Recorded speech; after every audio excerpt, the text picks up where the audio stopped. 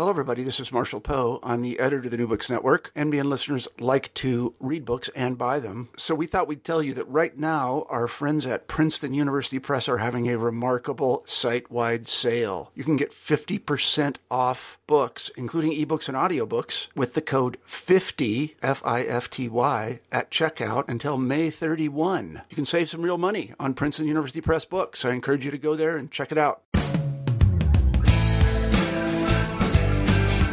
Hello, everybody. This is Dan Kilbride. I'm the host of New Books in American Studies, and I also write, teach, and publish on early American history at John Carroll University outside of Cleveland, Ohio. Today, we are joined by Jason Sokol, who's an assistant professor of history at the University of New Hampshire, and we're going to discuss his book, All Eyes Are Upon Us, Race and Politics from Boston to Brooklyn, The Conflicted Soul of the Northeast, which has just been published by Basic Books. Jason, welcome to New Books in American Studies. Thanks, Dan. Happy to be with you. So you've written pretty extensively on civil rights. Your first book was called There Goes My Everything, White Southerners in the Age of Civil Rights. That came out in 2006. So how did you get interested in civil rights history, and what brought you from your first book to this book? Well, I've always been interested in race in America from a young age. I grew up in the city of Springfield, Massachusetts, which has a large population of racial minorities. And I just think ever since I was young, I was interested in trying to understand this, the obvious inequities between the races that I saw every day. And when I got old enough to study these things in a serious way, and when I first started reading about civil rights, I was hooked. So for me, the first place to go to understand race in America was the South, which is why I wrote my first book on the South.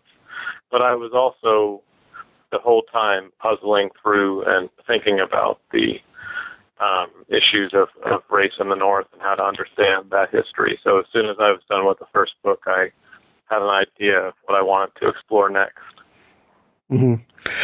Well, I didn't know you were from Springfield. That makes a lot of sense, given that you spend a lot of time in the book talking about Springfield.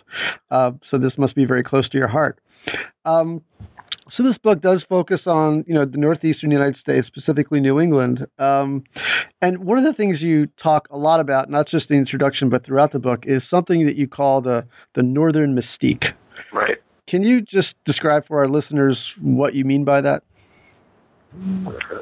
Most basically, I think it's the notion that Northerners and specifically Northeasterners have had, the notion they've had that their states and their cities have historically served as a beacon to the nation, going back to the days of the Revolutionary War and even further back to the Pilgrims and then to the abolitionists, where Northerners have believed that they have a sort of noble history and that their states are the home of racial progress and political liberalism and cultural enlightenment. And I say that, this isn't all a myth, that there's something to it. Mm-hmm. And that at certain points during the time period I study, the 12th century, at certain points, that belief about the North has helped to propel white Northerners to a place where they could forge actual advances in racial equality and in democracy. Of course, at the same time, I show how Northerners and Northeasterners have used that mystique as a mask, as a way to obscure and excuse the blatant patterns of racial segregation and the episodes of violent racism that have cropped up throughout this history. So I argue that the mystique is a powerful thing and that it's been deployed both ways by white Northerners. How deeply do you think that mystique penetrated into the northern population? I mean, I'm sure, for example, that the more educated and affluent Northerners, the cosmopolitan people, sort of bought into this idea that the North was better and more progressive. Right. But let's say the people who are on the ground, who are, say, going to be affected by busing, right, whose kids went to public school, how deeply do you think this notion of a mystique penetrated into this sort of Archie Bunker population of the North? Right. It's a good question. I think perhaps it didn't penetrate quite as deeply, but it was still there. I mean, I have a quote from Louise Day Hicks in the introduction to the book, and Louise Day Hicks was, of course, the head of the Boston School Committee and the leader of resistance to integration in Boston, and she said, "I know I'm not bigoted. That means all the Southern stuff that revolted me." And you find similar kinds of stories in the book Common Ground by J. Anthony Lucas, where he tracks the family of the McGoffs, the very poor family of Charlestown, and the mother in that family at one point says that, she thinks Martin Luther King was right to wage all the struggles that he waged in the South, but what is he doing up in Boston? We don't have those kind of segregation troubles up here. So I think when I talk about the mystique, it is a thing that applies probably most powerfully to the leaders, but it also filtered down and trickled down. Okay. So you spent a lot of time on the city of Springfield, and at one point in the book, you refer to Springfield as a touchstone for race relations in the immediate post-World War II era, and this is specifically in reference to what was called at the time the quote-unquote Springfield Plan. Can you discuss what makes Springfield, besides the diversity that you already mentioned, and regarding the Springfield Plan, what makes it such a touchstone? Well, the city of Springfield, starting in 1939, 1940, came up with this program called the Springfield Plan, where the leaders of the city, and specifically the leaders of the schools, public schools, claimed that they would abolish all racial and religious prejudice from people in Springfield, starting with the students in the public schools. And I think this captured something important about the spirit of America during World War II, which is that a lot of people looked at a lot of leading whites in America looked at the problem of race, basically a problem of attitudes, as something where, they saw Hitler's Nazi Germany overseas, obviously a racist regime, and they saw segregationist leaders down south, and they said, what we have to do is wipe out that kind of prejudice from our minds, and if we can only do that, then we will solve America's race problem. And so I think the Springfield Plan, with its focus on abolishing racist attitudes and abolishing prejudice, and its focus on white minds, was symbolic of this larger belief among many white Americans that that's what they had to tackle first. And the thing about the Springfield Plan is that the leaders overlooked patterns of spatial segregation in the city, and didn't really see that, well, you could try to root out attitudes, didn't do anything about the structures underlying those attitudes, then you had problems on your hands. Right. I mentioned at the onset of this podcast that I'm not an expert on 20th century American history. On the contrary, but once in a while, I've had like many people, I teach sort of outside of my specialty sometimes, and one of the books that I've used when I've taught civil rights is a book by Robert J. Norell called Reaping the Whirlwind, which is about the civil rights movement in Tuskegee. Right. And I came across an article of his once that made a powerful impression on me as somebody who was trying to make sense of this era. And he did make the argument in this article, which I can no longer find, that World War II, and especially the experience of fighting racist regimes, both in Europe and in the Pacific, deeply impressed upon many Americans, the hypocrisy of Jim Crow at home, fighting for democracy abroad while maintaining Jim Crow at home. And I had to admit, as somebody who's not a specialist on this era, I've always, it made logical sense to me, right? But I never really had the, expertise to say, yeah, that actually happened. And to what extent do you think that fighting the Nazis, fighting the Japanese actually did awaken at least some Americans to what they were doing to, people of African descent? Well, I think what it did is it made ever more apparent that gap between American ideals and American practices, specifically with regard to segregation and racism.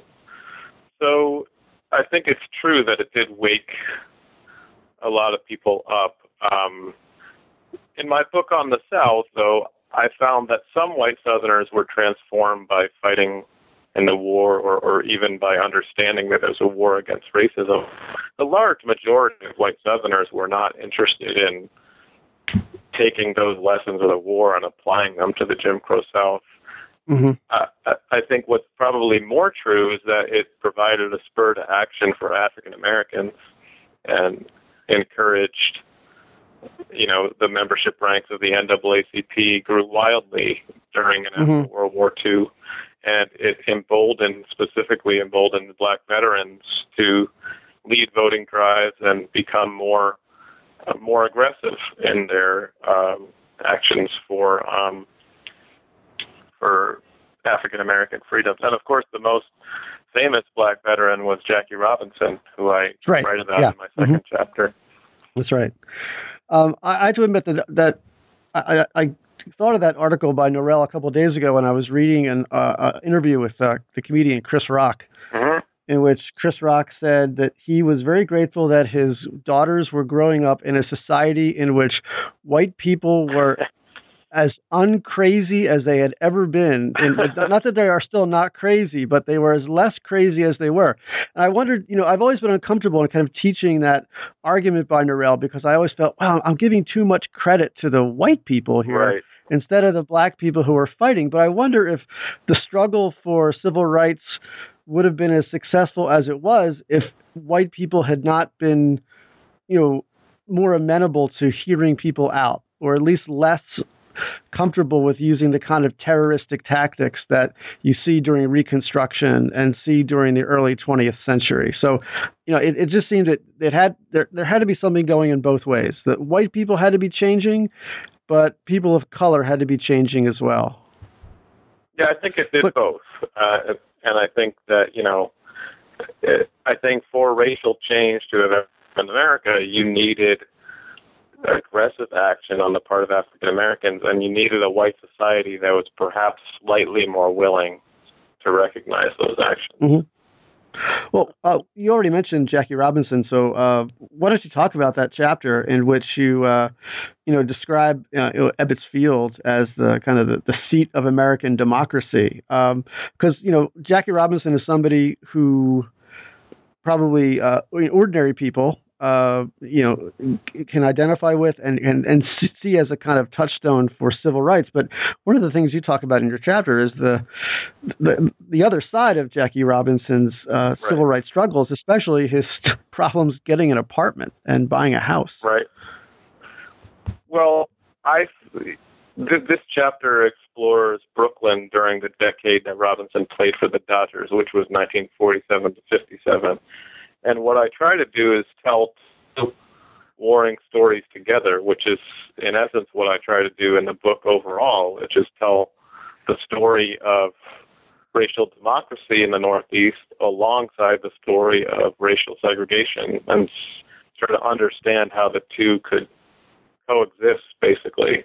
And so in Brooklyn, in 1947, Robinson broke the color barrier, and a vast majority of whites in Brooklyn were willing to welcome him to the team. Mm-hmm. And they saw themselves and they saw their borough as the center of interracial democracy in America. This is 1947, so Americans had not yet heard of Martin Luther King or Rosa Parks. So Brooklyn was the place where it was happening. And whites in Brooklyn were happy to embrace that idea. Yet at the time, they were not happy to embrace African Americans as neighbors or send their white children to school sit beside African Americans in their classrooms. And even Robinson himself, as you say, he had trouble getting an apartment in Brooklyn. And then I detail when he tried to buy a home in the Connecticut suburbs, and he faced all sorts of housing discrimination firsthand. So the two stories are wrapped up in that chapter together. Right.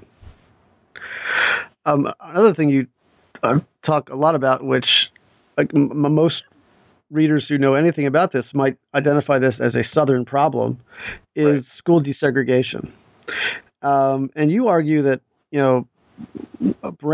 Black Northerners saw an opportunity in Brown versus Board of Education in the North, but white Northerners did not see this at all. They saw this as applying strictly to the South, and in particular in this chapter, you kind of introduce in detail a theme which is sort of dear to the heart of many Americans, although maybe arguably in a superficial sort of way, which is colorblindedness. Right. And I wonder if you could talk about, why did white Northerners pretty much utterly fail to see the applicability of Brown v. Board to their place in the United States? White Northerners, almost all of them, believe that Brown versus Board applied only to states that had a mandate of Jim Crow schools, which Northern states didn't have any such mandate written into their law books. Mm-hmm. So they believed that Brown versus Board was meant only to root that out, which we call de jure segregation, and that they thought that white Northerners thought that if there were segregated schools in northern cities, that those were just accidents of geography, that's just because African Americans lived in certain neighborhoods, and so they went to their neighborhood schools, and whites lived in certain neighborhoods, they went to their neighborhood schools. But a serious look at the historical record shows that that's really false. Mm-hmm. That in cities like Boston, there was a long history of the school committee doing things like redistricting and rezoning and transferring students essentially to keep the white schools white and to keep the black schools black. And the school committee in Springfield, Mass. did the same thing. They applied all these sorts of transfer policies and rezoning policies, but still they claim that they were doing those that they were pursuing those practices without regard to race. The NAACP brought a lawsuit on behalf of black parents in Springfield in 1964, and the school committee members got on the witness stand one after the next and said we didn't do that. They said we simply don't look at race when we assign students. So our school system is therefore beyond the reach of Brown. That's what they thought. Mm-hmm. How could they do that? And I'm asking a question. I guess maybe you could say this is some kind of cognitive dissonance. Yeah.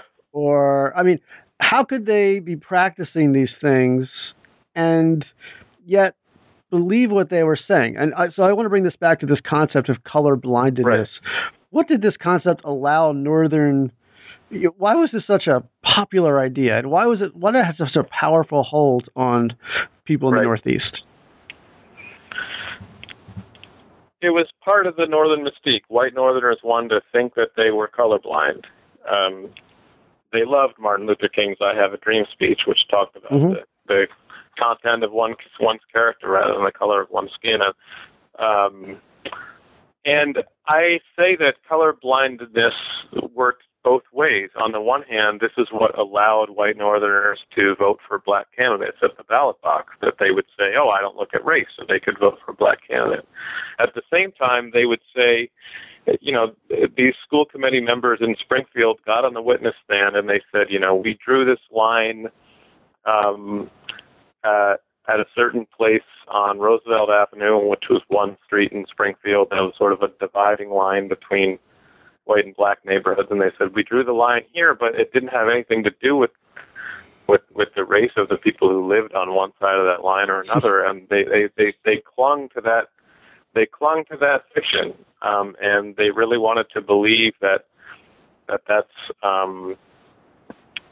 what they were doing. And the attorney for the city of Springfield said in his closing argument, my chapter is called "If We Were Segregationists," and that was his argument. He said, if we were segregationists, we would have drawn the line here, and we would have enveloped the entire black neighborhood. But we're not segregationists because we only drew it here and only encompassed a few black students. So he said, if we were segregationists, we would have done X, Y, and Z. We would have been very blatant in our practices. And this was a hypothetical that to him was so far removed from reality that he couldn't believe it. Toward the end of that chapter, you discuss a raid or a bust of a lounge called the Octagon. What happened at the Octagon, and why is this little episode actually much more important than it would seem? There was Octagon Lounge was in a black neighborhood of Springfield, and the police came in and they said they were called to the Octagon because people were acting up. And the African Americans who were patrons at the lounge said that the police came by and started brutalizing people and brutalizing and arresting African Americans. So immediately after that incident, the African Americans in Springfield came up with a list of requests, one of which was that these officers be suspended. And the mayor of the city was a guy named Charlie Ryan, who was, by all accounts, a liberal and progressive mayor who had won quite a bit of the votes in the African American neighborhoods. But Ryan said, we can't agree to that request to suspend the officers because that would violate their due process and their police union rights and things like that. And so this controversy turned Springfield into something of a civil rights battleground, where later in the summer you had a big protest march in Springfield. Right. Yeah, that section resonated with me because, of course, right now we have we're in the midst of a big controversy about police tactics, and we have very liberal mayors in New York City and right here in Cleveland who are struggling with police unions and police tactics, and who also kind of find themselves caught in the middle about that today. As I said before, most of our listeners probably they know who Jackie Robinson is, but there's another figure in this book who is more important, a guy named Ed Brooke, who is very important in this book. Who is Ed Brooke, and what did his... Well, I'll go ahead and let you answer that question. Who is Ed Brooke, and why is he important? Ed Brooke was the first African American to be popularly elected as a United States Senator. And he first won election to the U.S. Senate in 1966 from Massachusetts, where at the time Massachusetts was 97% white and 3% African American. And Brooke, of course, was African American. Brooke was also a Republican, and he was also a Protestant in a state that was overwhelmingly Democratic and Catholic and white. So I say that Brooke had something of a triple whammy going. But he had been the state's attorney general for 2 terms, and the voters knew him well. And he ran a campaign, basically a campaign playing on the one hand, playing on the idea of colorblindness. saying that he was just a candidate like anyone else. And on the other hand, he was playing on he ran a campaign that played on their heartstrings and said, encourage white voters. You can vote for an African American. Massachusetts has a great heritage in these issues. Mm-hmm. You can do it again. So Brooke won in 1966, and for a long time, he won in 1972. For a long time, he was the only African American ever to be reelected, and that was true until last month when Cory Booker was reelected in New Jersey. Right. Why did white voters vote for Ed Brooke? I think a lot of them, did evaluate Brooke without regard to race. When Brooke was running campaigns, he was very careful to divorce his political campaigns from any issues about racial inequality or school segregation. So he said, I'm running a campaign on the basis of what I've done as Attorney General. I'm not running a campaign on the basis of the fact that I'm an African American, and I think a lot of whites. But the irony is that it was 1966. This was where the white backlash had just become a known force in American life and American politics, and this was when riots were exploding across cities of America. So it's not as though, so I don't think anyone looked at Ed Brooke and believed that race had nothing to do with anything. So I think just as important as that colorblind campaign was Brooke's ability to also sort of wink and hint and imply that this is Massachusetts, home of the abolitionists, and we're good enough to forge this kind of breakthrough at the same time. Right. So Ed Brooke was counting on the legendary smugness of Massachusetts voters. In essence, yeah. Yeah, he comes across as a pretty savvy guy, a guy who could, say, a vote for me is a vote for a qualified guy. At the same time, he was winking and saying, well, but if you want to vote for me because I'm black and it makes you feel good, you can do that too. One of his, early in the campaign, one of his slogans was "Proudly for Brooke," and so what does "Proudly for Brooke" mean? It means that we're proud to be the first to elect a black senator since Reconstruction, and the first to ever elect them popularly. That slogan was the source of some controversy among Brooke and his staffers. One of his staffers said, that's not really what we actually want to be saying here. But it wasn't. It wasn't. And Brooke knew how to toe that line. He knew how to. He knew how to affect that balancing act. And that's the balancing act that so many African American politicians, Brooke, had to toe and had to become masters of when they were trying to get elected by a majority white population. Right. It's tough. It's a tough tightrope to walk because you could very easily just go over the edge and just kind of ruin the entire effect, I suppose. Right. Yeah, go ahead. So one person you talk about as a kind of foil for Ed Brooke is Shirley Chisholm, who's another first in a variety of ways. And you talk about Shirley Chisholm as a transitional figure. Right. How is she such a figure? Right. Well, I think when a lot of people think of Shirley Chisholm, at least certainly scholars in my field, they think of her bid for the presidency in 1972, and they think of her as a proud activist for civil rights issues and also for women's issues.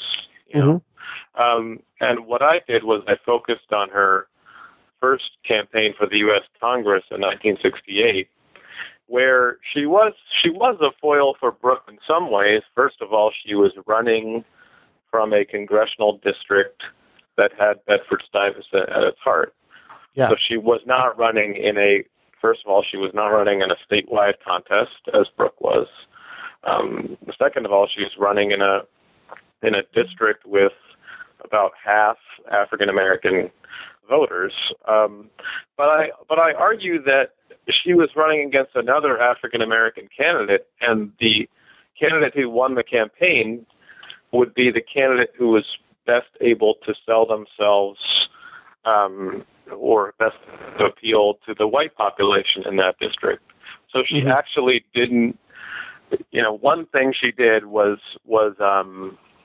appeal to black voters and women voters, but the other thing she did was appeal to all these white ethnics, Jews in Williamsburg and Polish Catholics in Greenpoint, and Italians in Bushwick. So the pitch of her campaign was at sometimes very similar, strikingly similar to Ed Brooks as a sort of multiracial campaigner.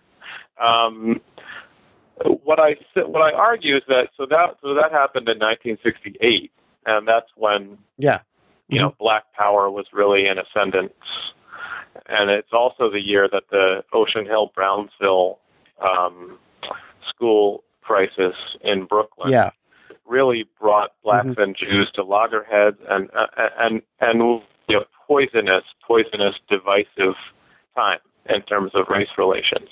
And so I say that Chisholm represented sort of this last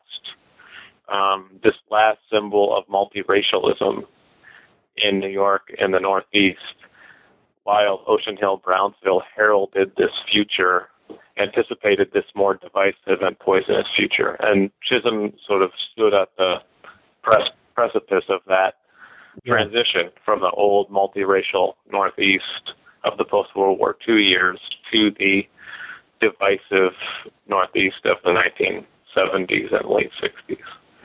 Did anybody see the whole Ocean Hill-Brownsville thing coming at all? Or was this just a sort of a thunderclap between blacks and Jews? It's a good question. I think the level of hatred that it brought, I certainly unanticipated.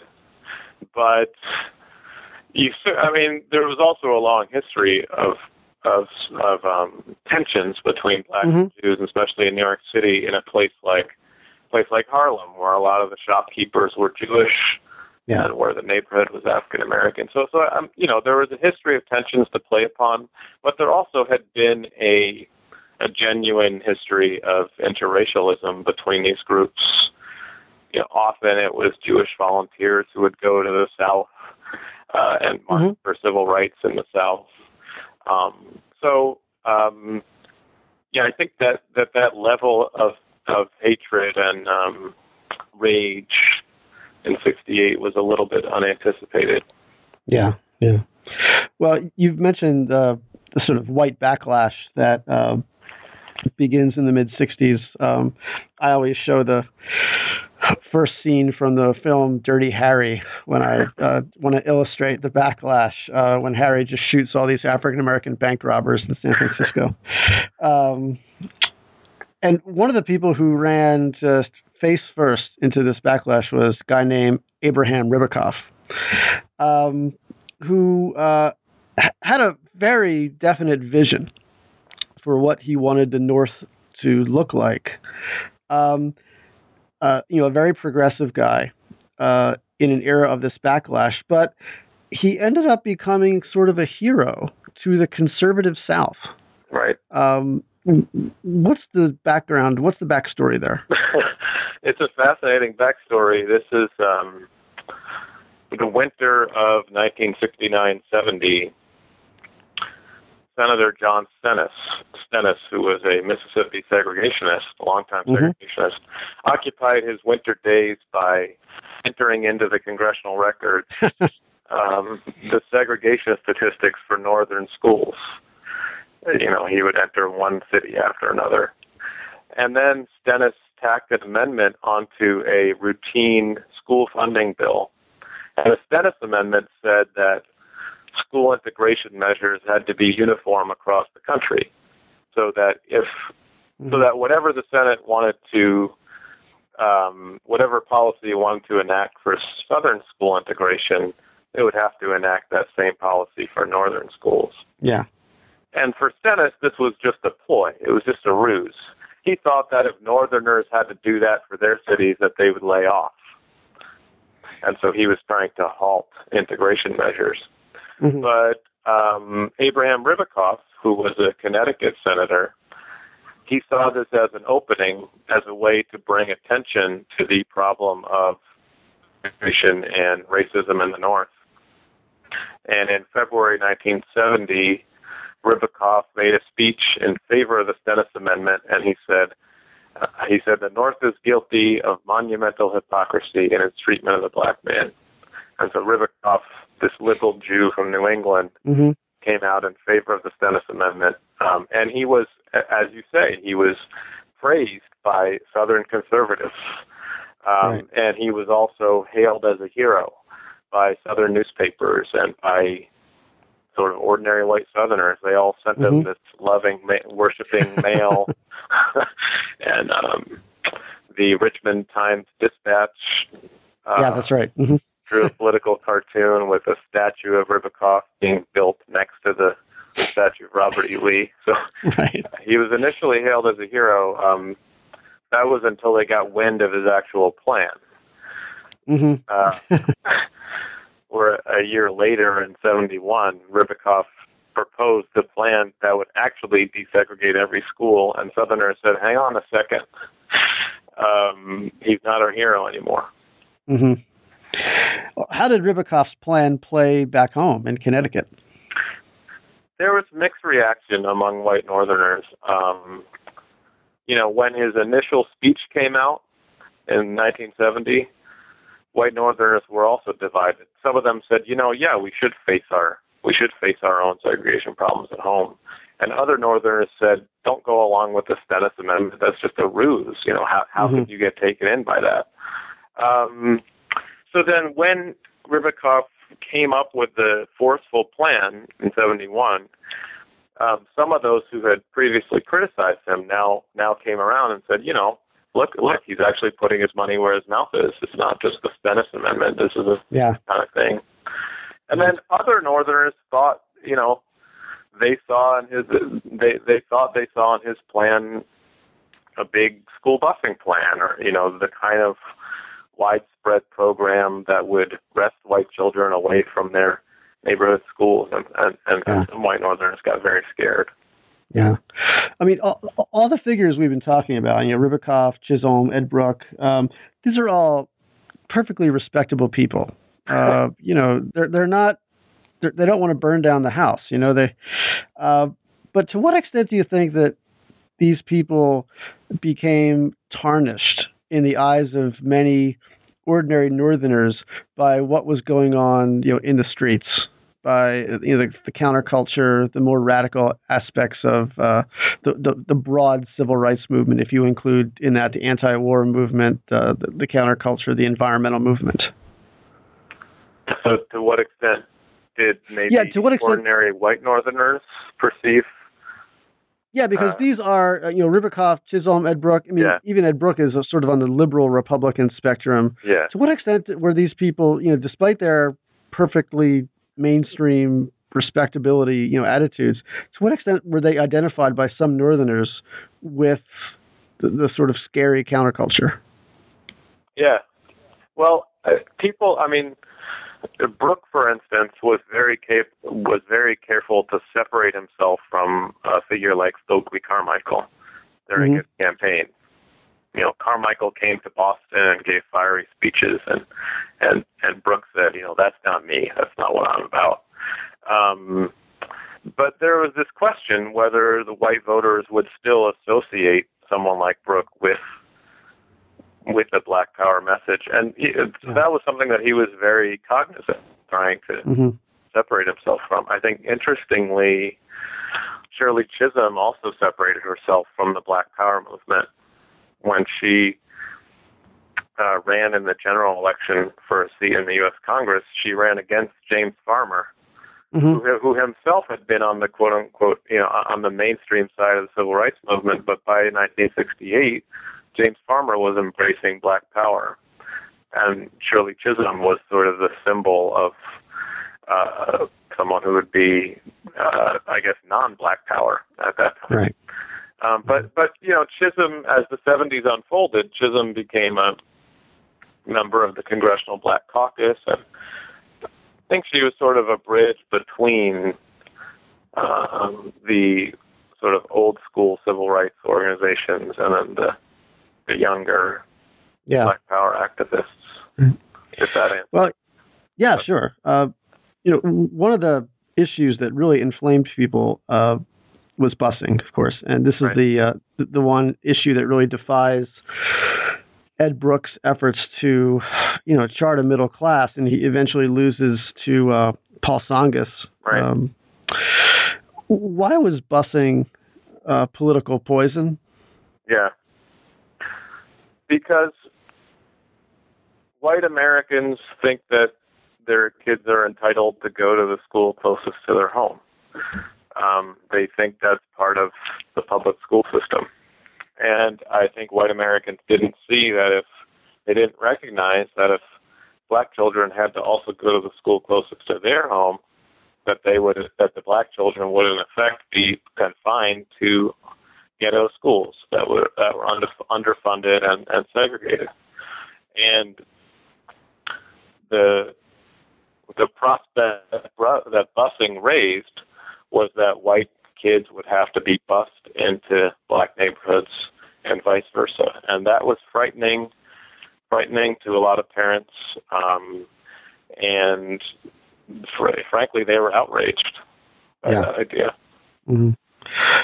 Years ago, I was a teaching assistant for a guy named Ron Formisano, who wrote a book called Boston Against Busing, and he actually used that book in class. And I wondered, as I was trying to teach this book, that putting myself in the shoes of these parents, I wondered if I might not think the same thing. Right. That, if my kids were being bused to a pretty rough neighborhood 10, 15 miles away, I might ask those same questions. And I also wondered if, given that, was there a way to manage? I mean, was there a way out of that crisis that would have placated, or at least, was there a way that, otherwise could have been done, or was this just an issue that there was no outlet? There were hundreds of ways for busing to be avoided, and the problem was that, in effect, white parents had resisted every other kind of measure for integration. And because they resisted every other measure, it got to a point where a federal judge decided, okay, we've got to just order it. We've got to force it down their throats. For instance, in Massachusetts, the state had passed a law in 1965 that was called the Racial Imbalance Act, which was the first state law of its kind, and it said that you couldn't have segregated schools. Well, the Boston School Committee said, we don't really care about the Racial Imbalance Act. We're not going to integrate our schools. They said that in 1965, and every year throughout the late 60s and early 70s, the Boston schools became more and more segregated. Right. And so I think during those 9 years between the passage of the Act and the busing order, which was ordered by federal judge Garrity in 1974, between those 9 years, the Boston School Committee could have tried to implement something on a small scale. Mm-hmm. That they could have located the schools that African American students could have gone to, or they could have tried to build new schools, or tried some sort of small scale redistricting that would at least begin to alleviate the problem. But so the problem was that the white leaders of Boston refused to do that because they thought they would get voted out of office by the white parents who refused. Right. Oh, hello? Yep.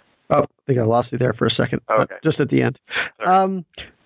One thing, I before we leave this chapter, Joe Biden shows up in this chapter. Can you just describe. He makes a brief appearance. So what does Joe have to do with this? Well, I mean, the vice president. Yeah. Well, the busing controversy was not only playing out on the streets of Boston, but also on Capitol Hill, where the House of Representatives basically every year over the late 60s and early 70s passed one bill or another designed to restrain school integration. And often these were anti-busing bills in the early 70s. Mm-hmm. But the Senate always turned back those bills. The Senate had a coterie of liberals who could stop anti-busing bills. Usually the anti-busing bills would be put forward by certain segregationists. For instance, Jesse Helms in 1975. So Helms would offer an anti-busing bill, and then someone like Ed Brooke would rally the liberal troops, and they would defeat the anti-busing bill. But Biden, so Biden enters the story in 1975 when he was a freshman senator from Delaware, and he was 32 years old. And Biden himself had previously shown a commitment to school desegregation, but his Delaware constituents disagreed with that, so Biden quickly moved against busing. And Biden began to offer anti-busing amendments. And when Biden offered such amendments, he was a young liberal Democrat from Delaware rather than an old segregationist from the Deep South. When Biden offered the amendments, the Senate liberal bloc was not able to stop them. It, in essence, fractured that old bloc of liberals. So Biden led the anti-busing forces for a time against people like Brooke and Jacob Javits and other sort of old school northern liberals. Mm-hmm. Toward the end of your book, you turn to a couple of mayors. One who's probably, at least his name is probably well known. That's David Dinkins. The other one, Thurman Milner of Hartford, Connecticut, is probably less known. Both of these candidates came into office with very high hopes. And I was particularly struck with I don't know if tragedy is the right word, but Thurman Milner, it came into office with such high hopes, and his election sounded so good as a hairbringer for the blacks of Hartford. But the reality of his mayoralty was far grimmer. What happened in Milner's Hartford? Well, Milner was elected in 1981, the first African-American mayor of any city in New England. And at that time, African-Americans had just become, whites had just gone into the minority of the city, where you had about half white, and then African-Americans and Puerto Ricans formed the rest of the population. And Milner ran a sort of multiracial campaign, as I've been talking about, like a lot of African-American candidates, and he said he would be the mayor of all the city.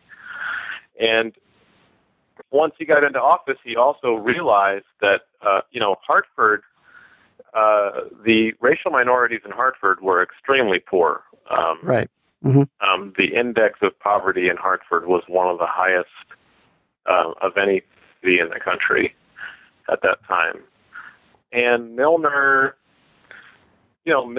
tried some measures and bills where he would pledge to hire black construction firms and make sure that more black workers were hired by the city. He also tried to develop a program of linkage where when big businesses wanted to develop downtown, like downtown Hartford is all owned by the insurance businesses, huge insurance businesses. Right. But for instance, if they wanted to build more office buildings, that Milner wanted some sort of plans where local residents would also get to work in those new complexes. And he, part of the problem was that the mayor didn't have much power in Hartford's specific setup. Yeah. Vis-a-vis the city council. But one of the other problems was just a systemic and structural one of black poverty in the inner cities, and white residents fleeing to the suburbs and taking their tax dollars and their jobs with them out to the suburbs and leaving these further impoverished and weakened inner cities. And that's something that Milner simply wasn't able to devise a program to root that out. And that was endemic to many northern cities during the 1980s when Milner served. Yeah, I remember you quote an African-American woman in that chapter who's just looking around at all this construction, all these, glamorous-looking high-rises. And if you're just looking at that, Hartford looks great. But on the other hand, she's saying, where are the jobs? Where are we supposed to work in these buildings? Exactly, yeah. Yeah. David Dinkins experienced, I guess being the mayor of New York is, to say the least, a unique job. But he struggled with some very unique things, one of whom was a person named Rudolph Giuliani. Uh-huh. And another thing was, some racial issues that really challenged Dinkins to mediate, especially tensions between Korean grocers and African Americans, sort of hearkening back to the Jewish tensions that you mentioned that Shirley Chisholm had to deal with. How did Dinkins appeal to white voters, and how was Giuliani, the second time around, eventually able to defeat him in 1993? Right. Dinkins was first elected in 1989, and his election occurred amid a backdrop of extremely vicious episodes of racial violence in New York City in that year and even over a decade. So that year you had the murder of Yusuf Hawkins in Bensonhurst. Yeah, the stomping death, right? Yeah.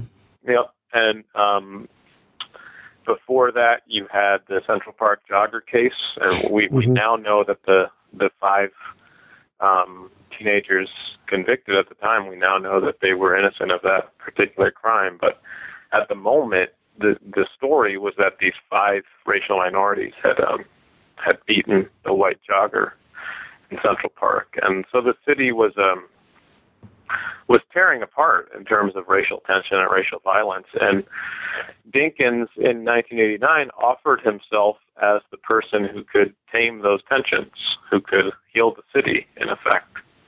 And he was running against Ed Koch in the Democratic primary, and a lot of people in New York thought that Koch had stood idly by and allow those tensions to increase.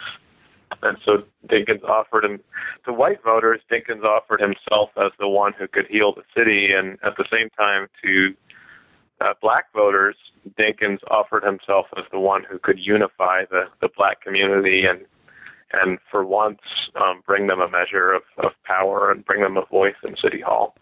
And so that message was successful on Election Day. Although it was in '89, it was an extremely close election between him and Giuliani, especially close given that the city had something like 3/4 registered Democrats, at least. Right. Yeah. I think that the ratio in your book is 5-1. 5-1. So that was, very impressive. Yeah, so more than 3-1. Yeah, so Giuliani came very close, and that's because a lot of white Democrats voted for the Republican. So the thing was that Dinkins sold himself as a healer, and at the same time, there were these continuing infamous episodes of racial tensions under his watch. Yeah. And one of them that you mentioned was the boycott of Korean groceries, in which African Americans in Brooklyn boycotted those groceries, and the black-Asian tensions started to spiral. And Dinkins effectively didn't do anything to try to mediate that dispute. And then much more damaging to him was the Crown Heights riots, which was just a continuation of the black-Jewish divisions. Yeah. Where an Orthodox rabbi's caravan ran over a little black kid and killed him. And then in response, some African Americans stabbed and killed an Orthodox Jew. And then all hell broke loose in the neighborhood of Crown Heights, and riots raged for a few days. And Dinkins was seen as basically not coming up with any way to tame those tensions. So the very person who had appealed to the populace as someone who could bring racial harmony to New York, well, now ever more racial tension was exploding. Yeah. In your conclusion, you observe that the North and the entire country, I suppose, has been unable to kind of fully turn the page of racial progress.